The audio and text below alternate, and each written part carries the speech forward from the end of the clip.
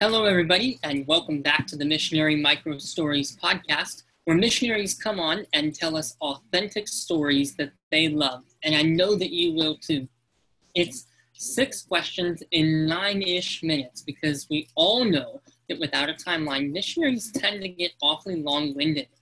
And so today we are joined with Brother David Price. Now, you guys don't know this. This is the second time he's been on the podcast. The first time I deleted it, and so I'm excited to have him back on. Brother Price, thanks for carving out time, not once but twice, to be on here. I'm excited to have you back on. Thank you. It's great to be here. Thank you. Awesome. Well, let's go ahead and kick it off with question 1, and please go ahead and tell us a little bit about you and your family and your field. Sounds great. My name is Dave Price, and my wife is Melissa, and I have 2 children, Karis and Ian. And we are serving in southwest France at the foot of the Pyrenees. So we have a great view when we wake up and go outside. Look out on the mountains. Beautiful, beautiful creation around us, but a dark field in France where the gospel needs to be shown brightly before these people that in this lost field. For sure. How long have you guys been there again? We arrived here in France, in Saint-Gaudens, where we're at, in 2008. So we've been here since 2008, so 12 years now. Wow. Awesome. Well, praise the Lord, and I'm grateful for your faithfulness. Thanks for being there. So, yeah. All right, with question number 2, this can be field-specific or it can be general ministry, but what is the best part about being in missions for you and your family? You know, one of the greatest things I've seen and experienced as a missionary is to be able to share the gospel and see God working in the hearts and lives of people, and like a light coming on and God drawing them to Him, and they come to a saving knowledge of Jesus Christ. And what's amazing to see is these same people who beforehand were, let's say, opposing the gospel and almost violent toward any type of outreach toward them. The Holy Spirit starts convicting them and draws them to Christ. And it's just an amazing thing to see people going from hostile to the gospel to now being completely given over to the Lord and starting to serve Him. That's an amazing transformation that the Lord has worked in the lives of several of the people of our church. Awesome.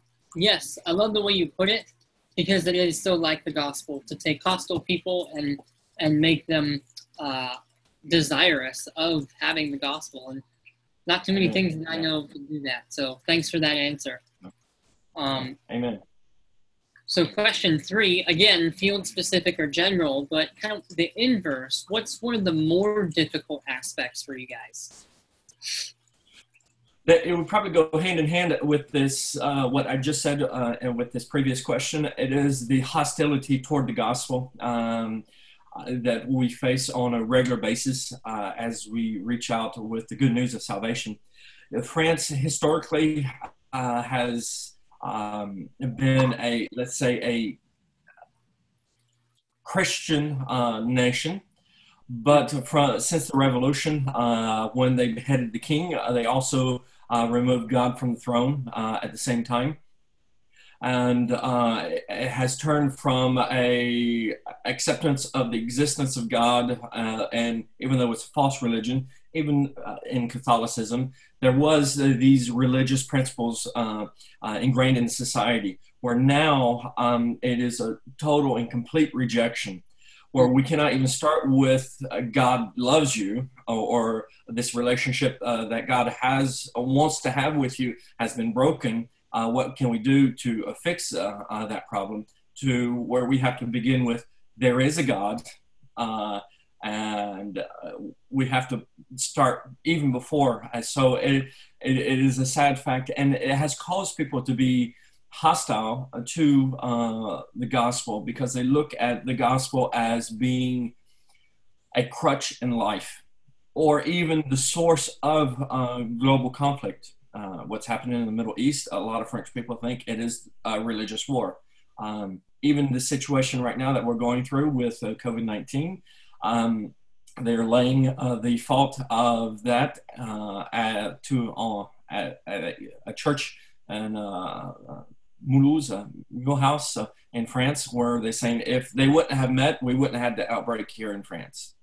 So there is just a tendency to turn against the true church and the gospel. But we knew that this would happen, right? The gospel, Christ even told us that would happen. So it's not a surprise, but it is a very difficult challenge to overcome and to show them that we're not, let's say, against them, but we want to show them the love of God. Yes, I appreciate you sharing that with us. I don't think many of us necessarily understand complete or open hostility to the gospel. And so I appreciate you sharing that with us and giving us that insight into what you guys are dealing with there. So thank you. All right, then, with question 4, who are some missionaries, or who is a missionary? It's up to you, one or more, that you would say need to be on this podcast to share their story. I have a couple good friends that I have worked with through the years, and one is Brent George in Romania.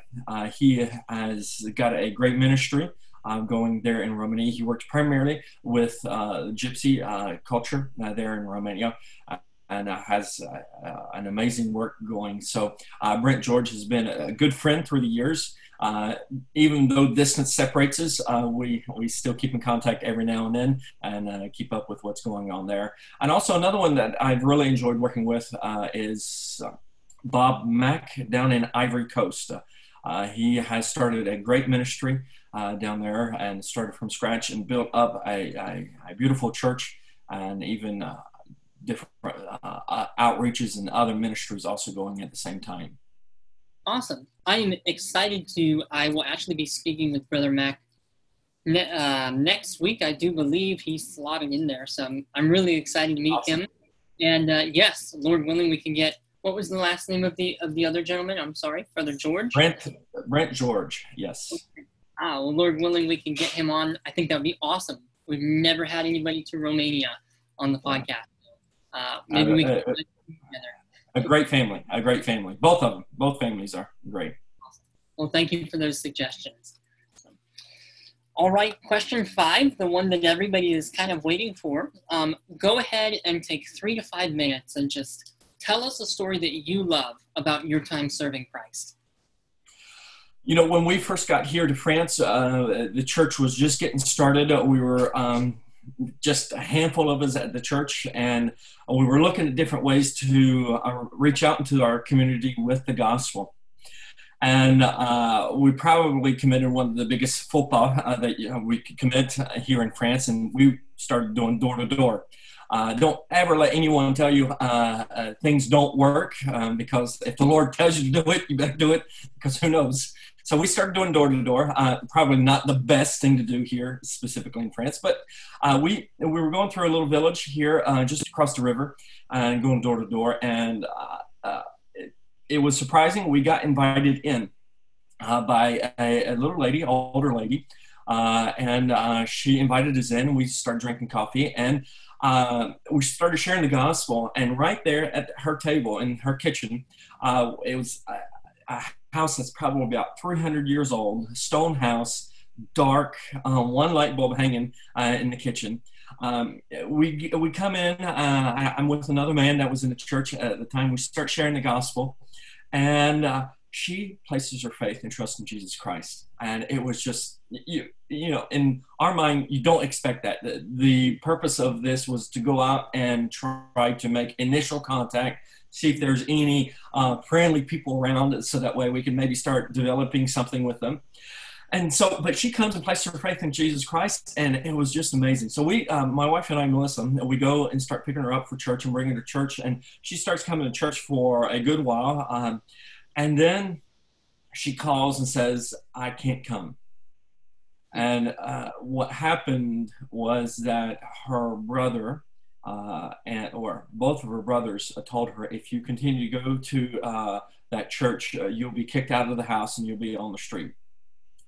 And what happened was she was in a family home, and her brothers again were hostile to the gospel, to the church, and she was living in the home that was her family's. And if you don't do what we say, you'll be out on the street.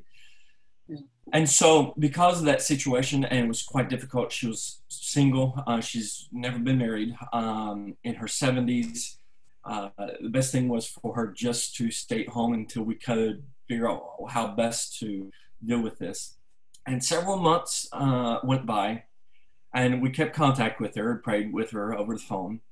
And I meet a young man. He was in his 20s at that point. A young man. And I invite him to church, and he gets saved. And then, lo and behold, it is the nephew by marriage of this lady. But again, it's the extended family. It's not her family. And so he starts coming to church. He brings his wife, which is unsaved, which is the niece by blood, by family. She comes in and gets saved. And then her uncle, which is the one who said, you can't go to that church or you will be out on the street, he comes and he gets saved. Wow. And now the whole family is in the church and growing in the Lord. The young couple, the niece and the nephew, have children now, and they're growing up in the church. And it's just going from one knock on the door to no, nothing at all, you can't come anymore, to now a whole family that's integrated into the church. Just an amazing result to see how God can work in the lives. And for me, when I look at that, it's also an encouraging story because of the results. But I look at the middle part of the story where it was done and over with. You can't come anymore. And humanly speaking, you would say, well, okay, it's done. Well, we keep on going. We'll find somebody else. But God had other plans in place, and he wanted not just the one, but the whole family there at the church. So I praise the Lord for that. It's just an extraordinary story, how God can work in the hearts and lives of people through means that we would say are not very effective, to being able to have a whole family in the church. So it's just an amazing and a great source of encouragement for us. Amen. It kind of makes my mind sort of go back to the woman at the well, when Christ came and the woman of Samaria.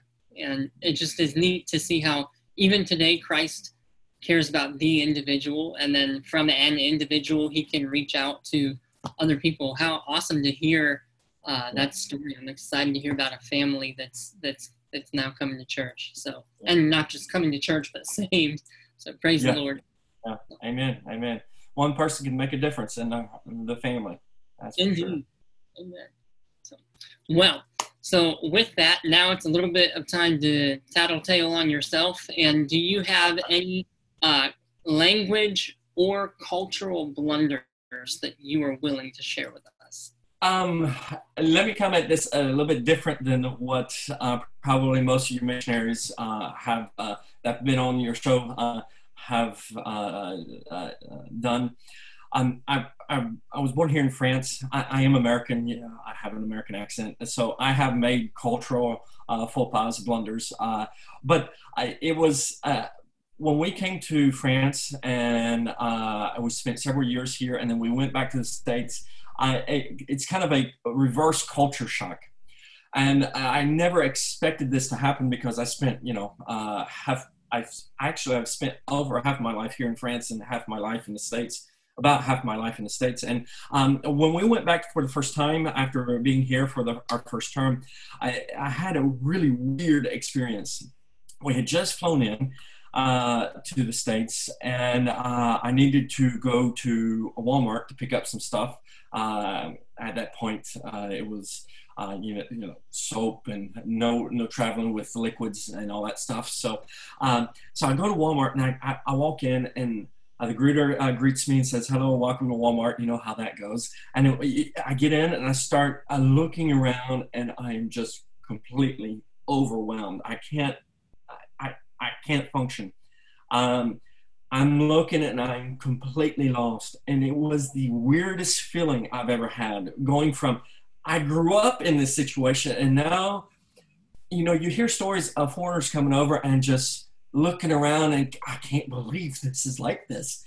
It was that feeling that I just being almost paralyzed by the bigness of everything. We live in a smaller city, but we have, you know, everything we need. I mean, we live in France. Come on, it's a first world country. And it just getting there, and I couldn't function. So one of the workers there at Walmart comes by and sees me and says hello, probably thinking, well, oh, great, we got another crazy in here. And so I grab her and I says, hey, can you take me to this and this and this and this? I need this, this, this. And she took me to every single spot, got what I needed. I walked out and I got back to Melissa. I said, honey, you will never believe what happened. It's never happened again. And the other furlough that we were back on, but probably because I prepared myself mentally for it again. But I will never forget that experience, coming back and just being overwhelmed at the bigness of things and the availability of having 3 or 4 types of shampoo available to you.